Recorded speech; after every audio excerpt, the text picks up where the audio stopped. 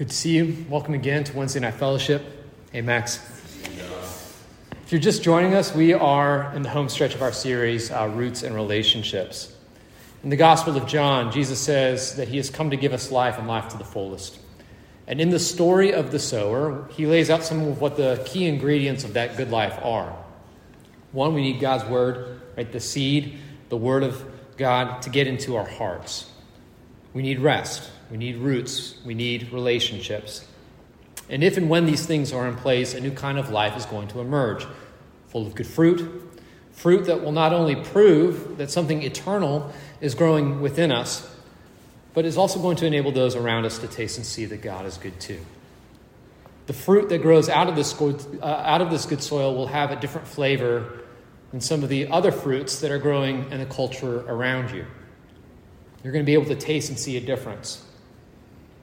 Those differences will be tasted and seen across a variety of things, such as the ways that you relate to your identity, to your work and rest, money and possessions, sex and suffering and conflict, and so on. I'm not a bio major. I've got a few sciencey sort of illustrations tonight. Not a bio major, but I think this is true, right? That all of the DNA of a plant or a tree is contained in its seed, right? Everything that tree is to become is all crammed in that seed, right? The mighty oak that you might walk past on campus, right? It starts off, all that DNA of the oak is contained in the acorn. If you're out in California, you happen to go to that Taco Bell that Sarah Jane likes so much, you'll see some redwood trees, right? Some sequoias, like all of those, the giant sequoia, it all is contained inside like a tiny pine cone. Well, there's a life that Jesus wants to grow in you. And the DNA of that life is all contained in a seed. It's all contained in the seed of God's word. And tonight I want to kick things off with a very brief overview of what that seed, that word of God, has to say about our bodies, yours and mine. To do that, let's turn to page 1 of the Bible and then page 2. Or you can simply look at the scripture passages that are printed there for you on the handout. The first passage I want to look at with you comes from page 1 of the Bible, Genesis 1, verse 27. I'll read it again. It says, "So God created man in his own image. In the image of God he created him, male and female he created them." I want to make 3 quick observations from this one verse. Number 1, men and women are made in the image of God. That's obvious. You can see that right there in the text. As Old Testament scholars have pointed out, humans are to be in the world as a kind of living image or statue of God.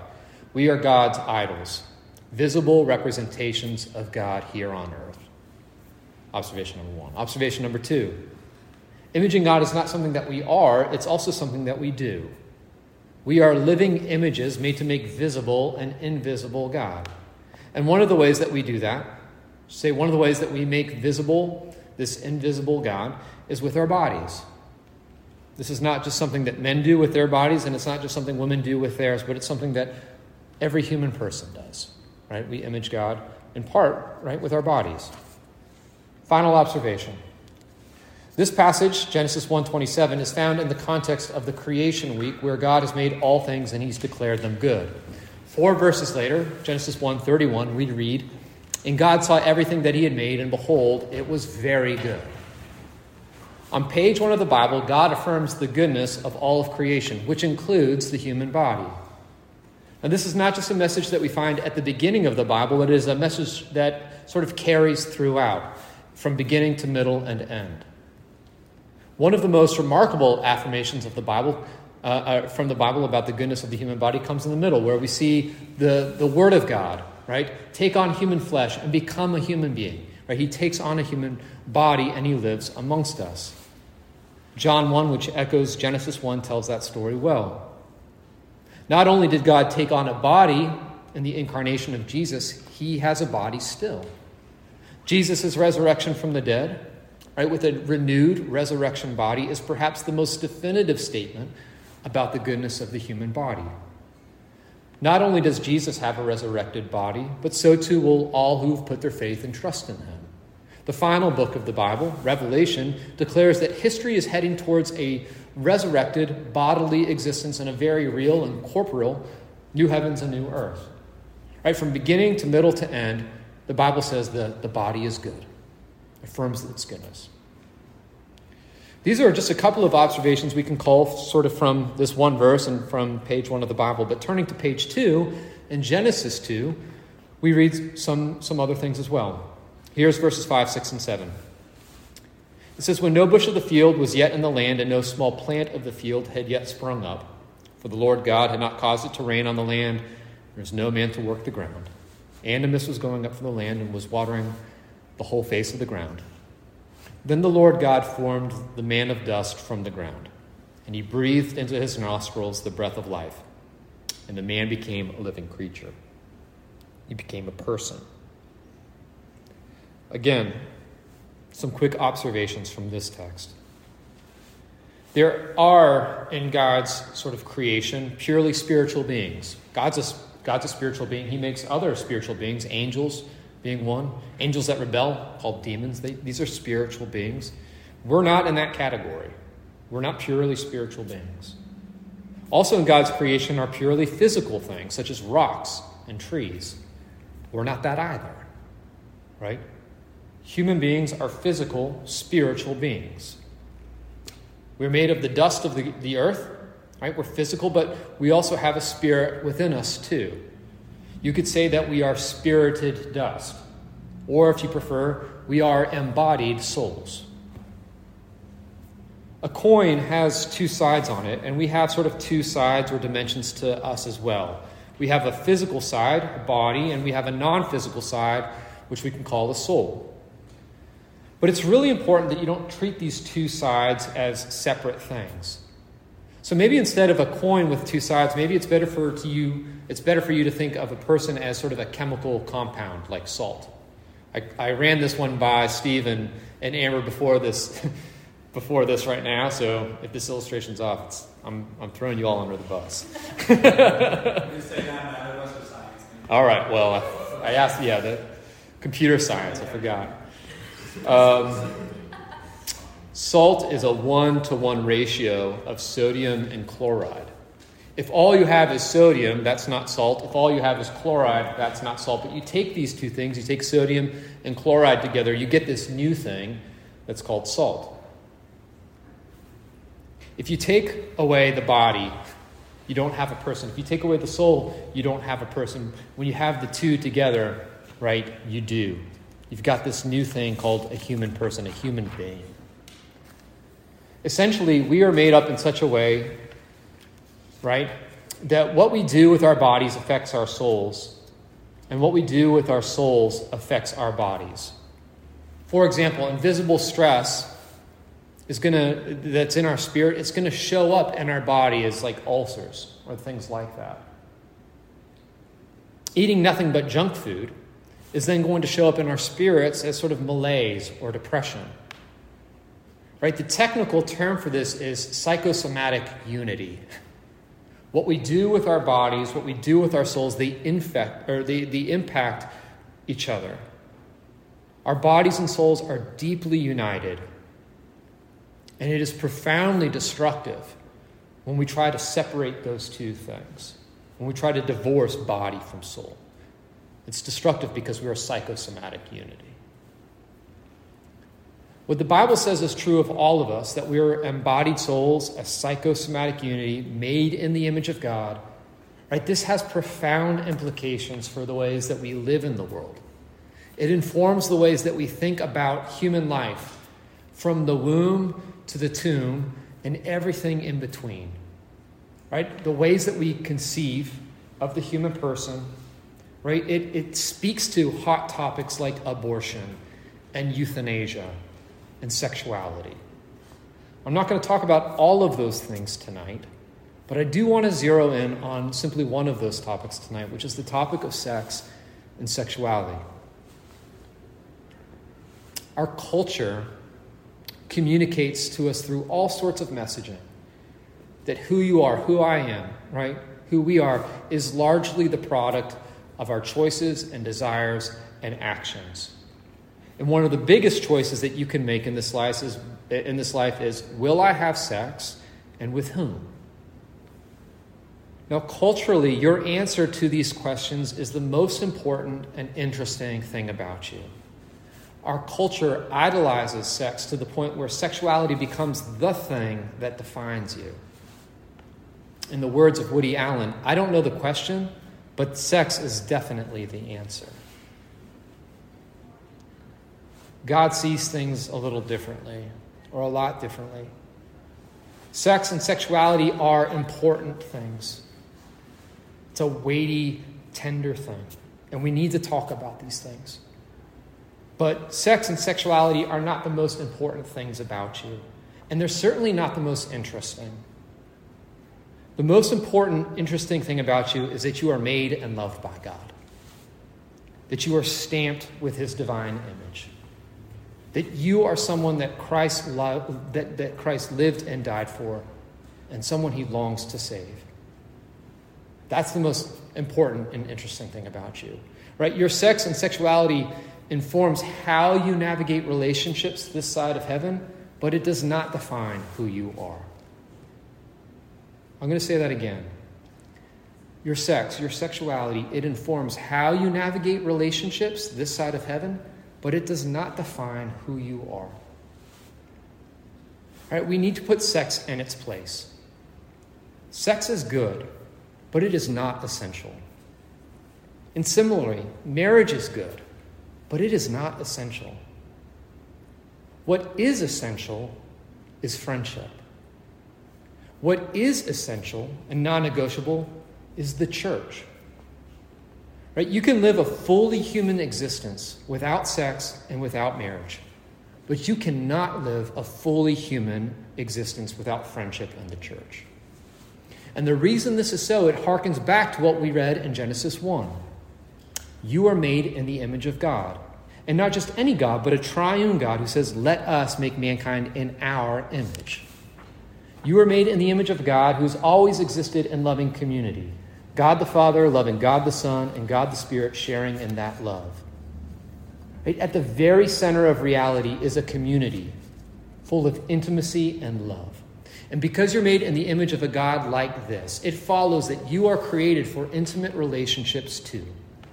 You are made and you are saved to know and to be known, to love and to be loved, and not just by God, but by other image bearers as well.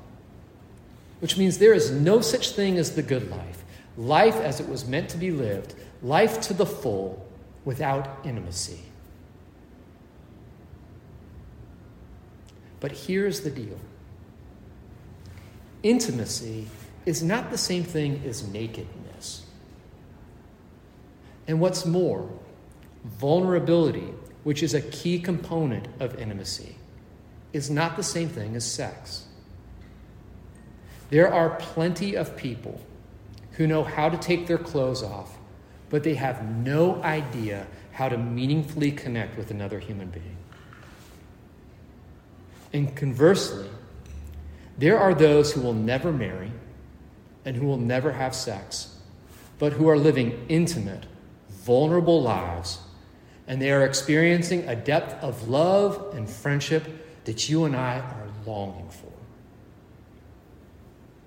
I have friends who, for some reason or another, will never marry and they will never have sex.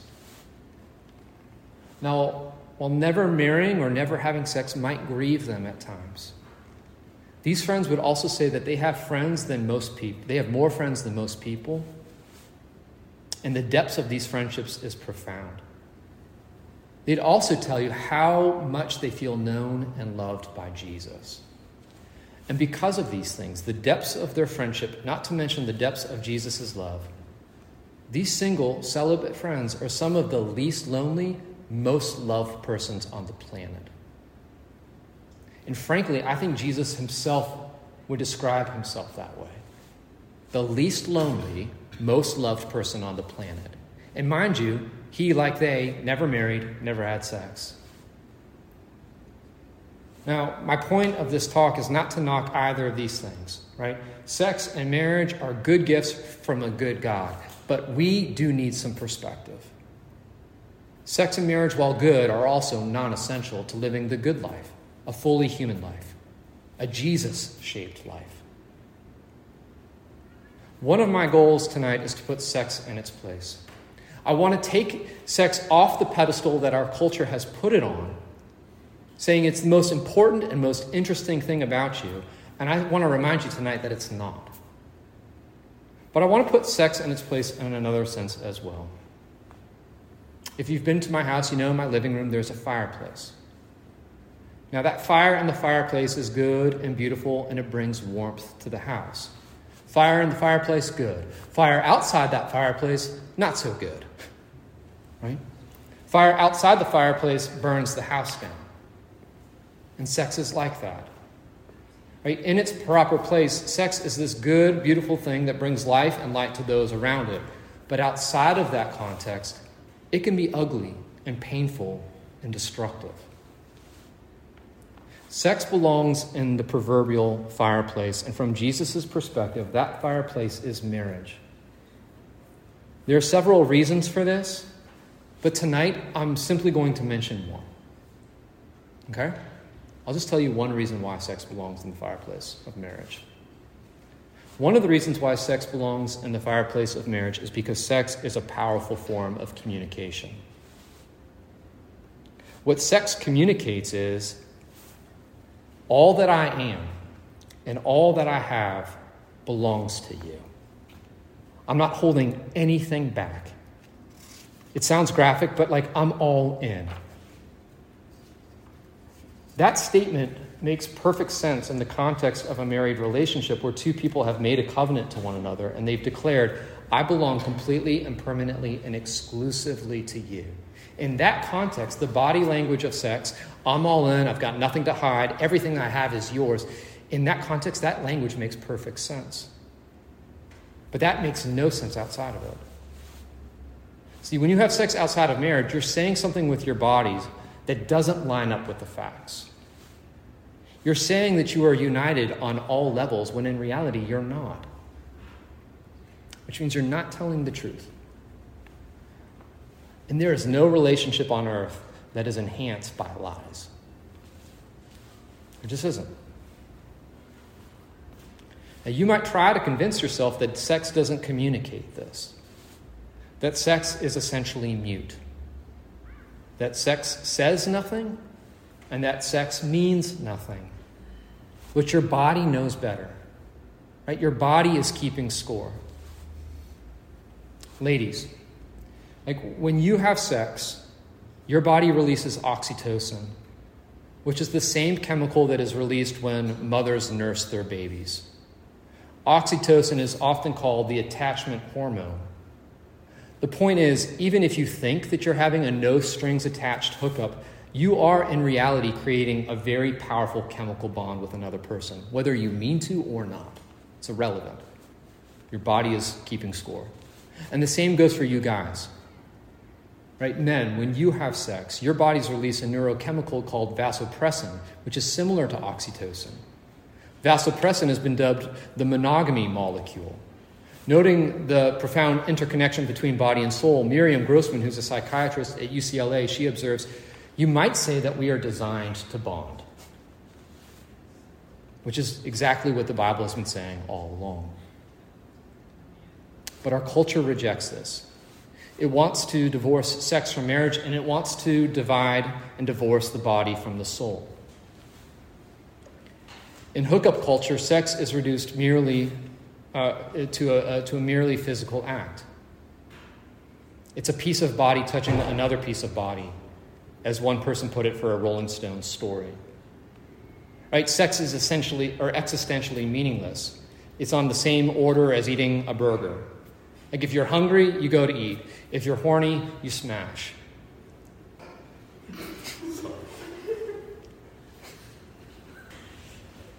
All right, you're not falling asleep. You're with me. All right, good. Okay. Did I lose you? Are you with me? All right. In an episode of Hidden Brain, Shankar Vedantam and Lisa Wade, they talk to college students and discuss the effects of hookup culture and the effect it's having on college students. Students say, and look, I know I'm a 40-year-old man. Like, hookup culture was alive and well when I was a college student, too. So, like, this hits close to, like, I understand what this is about.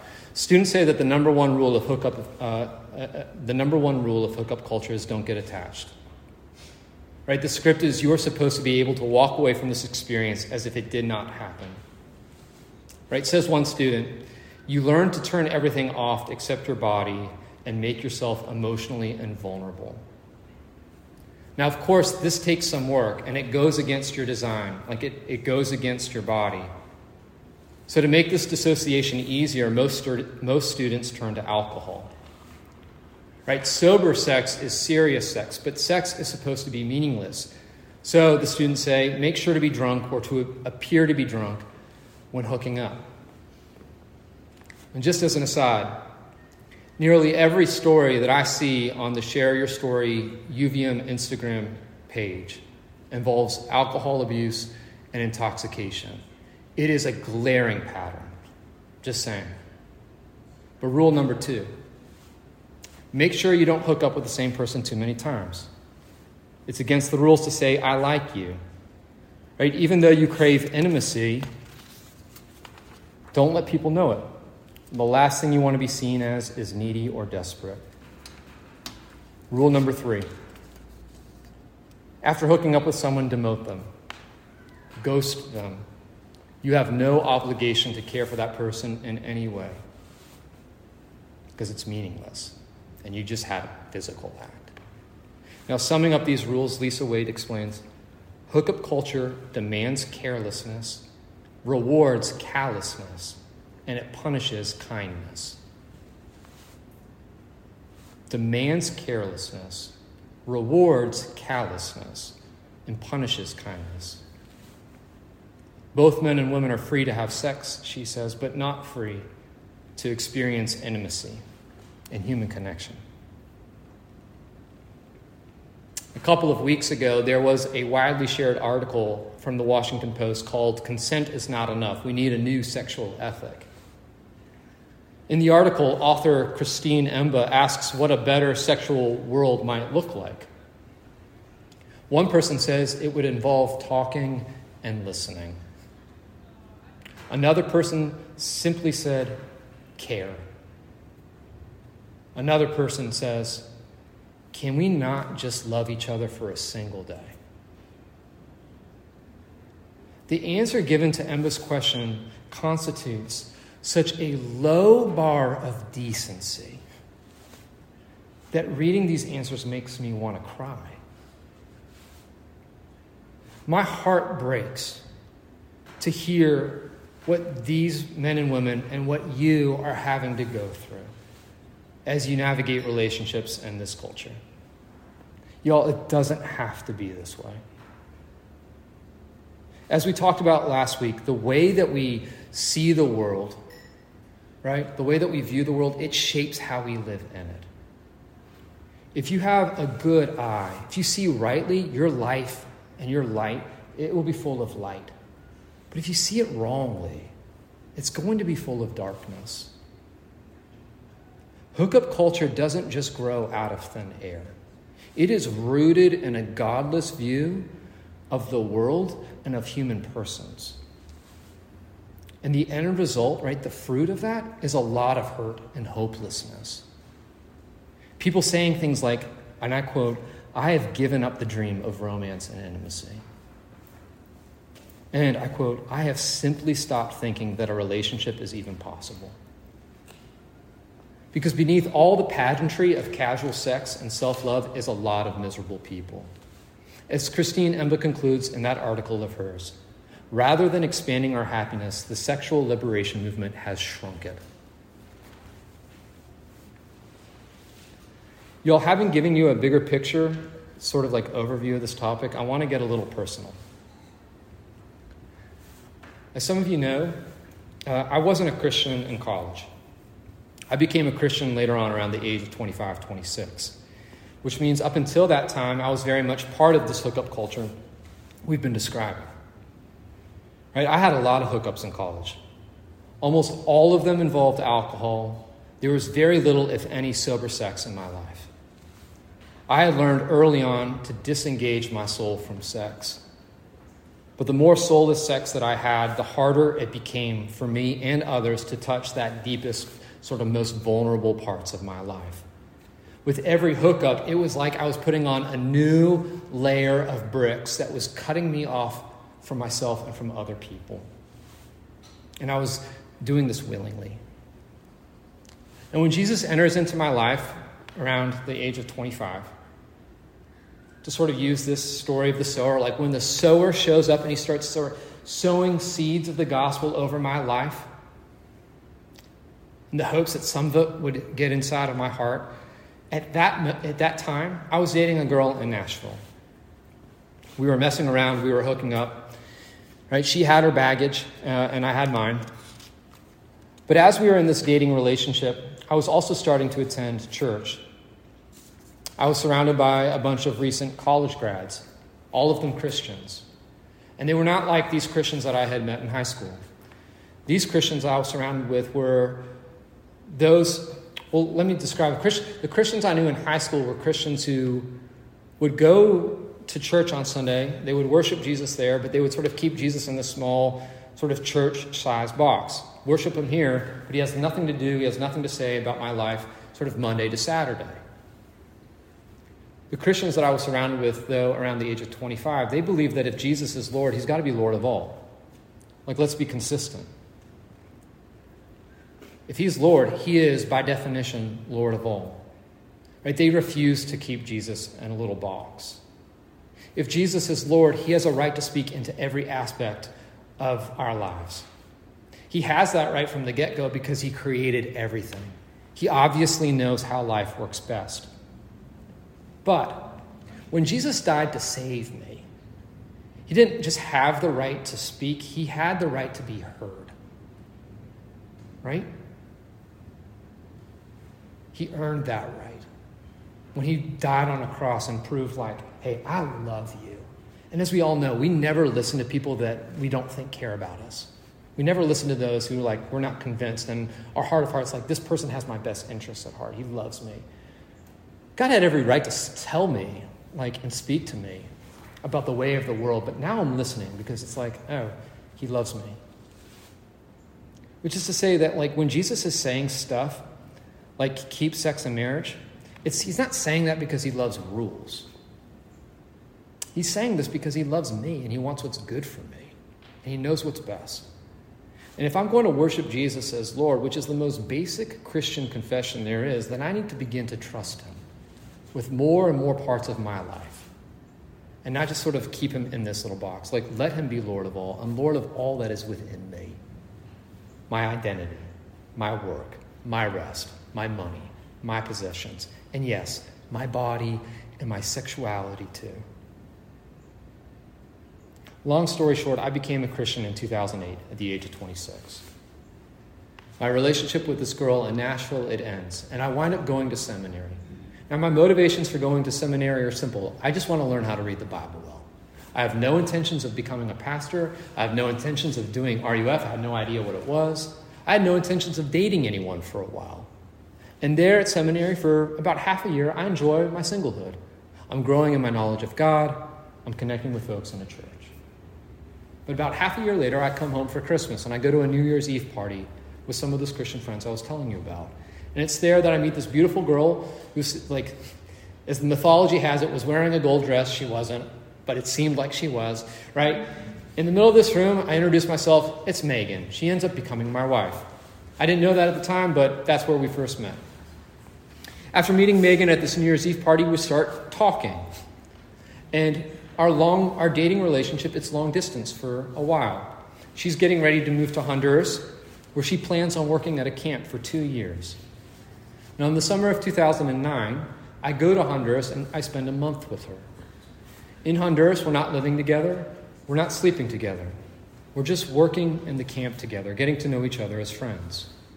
Now, when there's a coup in Honduras in 2009, Megan moves to Massachusetts, and we're still on the same page. Let's keep practicing getting to know each other with our words. Let's keep practicing telling the truth with our bodies. I live in my place on campus. She gets her own place in Salem. We commit to not having sex with each other unless, of course, we get married. Now, I'm not saying that was always easy. I'm not saying that we did this perfectly. But I can stand before you tonight and before God and say the first time that we had sex was on our wedding night. And I'm just glad that's the truth. I'm glad that's the case. Now, Megan was a virgin on our wedding night. I asked her for permission. She's like, yeah, you can tell him that. She was a virgin on our wedding night. I obviously wasn't. Right? She hadn't practiced divorcing body and soul during sex like I had. Which is to say, like, she doesn't have that baggage. She didn't bring that baggage into our marriage. I did. And that is baggage that I'm still having to work through and still needing to be healed of. And that's a work in progress. But I will tell you, healing is possible. I'm not where I was 5 years ago, and certainly not 10. Now, I don't think that you need to be married or to have sex to be healed of sexual brokenness. What I've always needed was friends who took the time to really know me and love me. I've always needed that. Megan has become a friend like that. But I also have friends who are not my wife who are that as well. And if there is a context for my healing, it is that. It's this. It's friendship that I experience inside and outside the church. I want you to know all of this about me. Because when I talk to you about sex, and I hope that we do, I hope that we can, because it's important. When I talk to you about sex, I'm not speaking to you as a prude. And I'm not speaking to you as a perfect person. I have made a lot of mistakes in my life. And I've made mistakes in this area too. I have hurt other people. And I have been hurt by other people. But it is absolutely true that Jesus loved me enough to meet me where I was at, in the midst of my brokenness. And it is absolutely true that Jesus loved me enough not to leave me there. And I want you to meet this same Jesus. I want you to know him, even as you are known by him. I want you to love him, even as you are loved by him. I want his words to get deep inside of your heart. I want you to be able to connect with him as you go about your day. And I long for you to not just know his love one-on-one, but in the context of community, where you can experience his love and the love of other image bearers too. I long this for you so badly.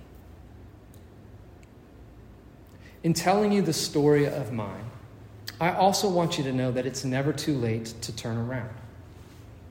My guess is that almost everyone in this room has had sex before.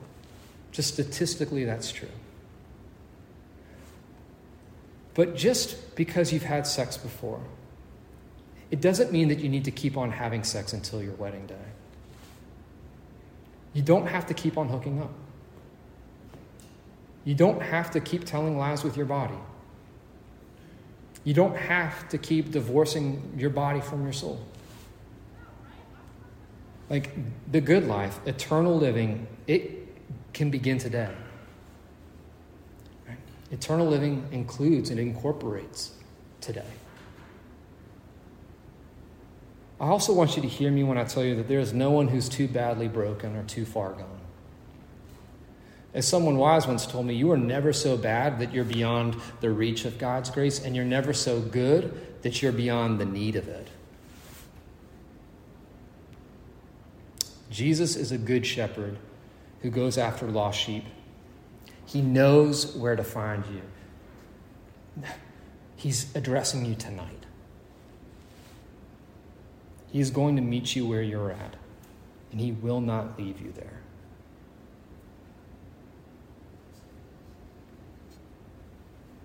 Dear friends, this is my last word I'll say to you tonight. I want you to know this. I want you to know that God is good. And God is loving. And his goodness and his love are proved in the person of Jesus, who in his very human body lived for you, died for you, and was raised so that he could enjoy eternal life with you and me, right? Forever. And it's with that in mind that I want to go to him in prayer. So join me now.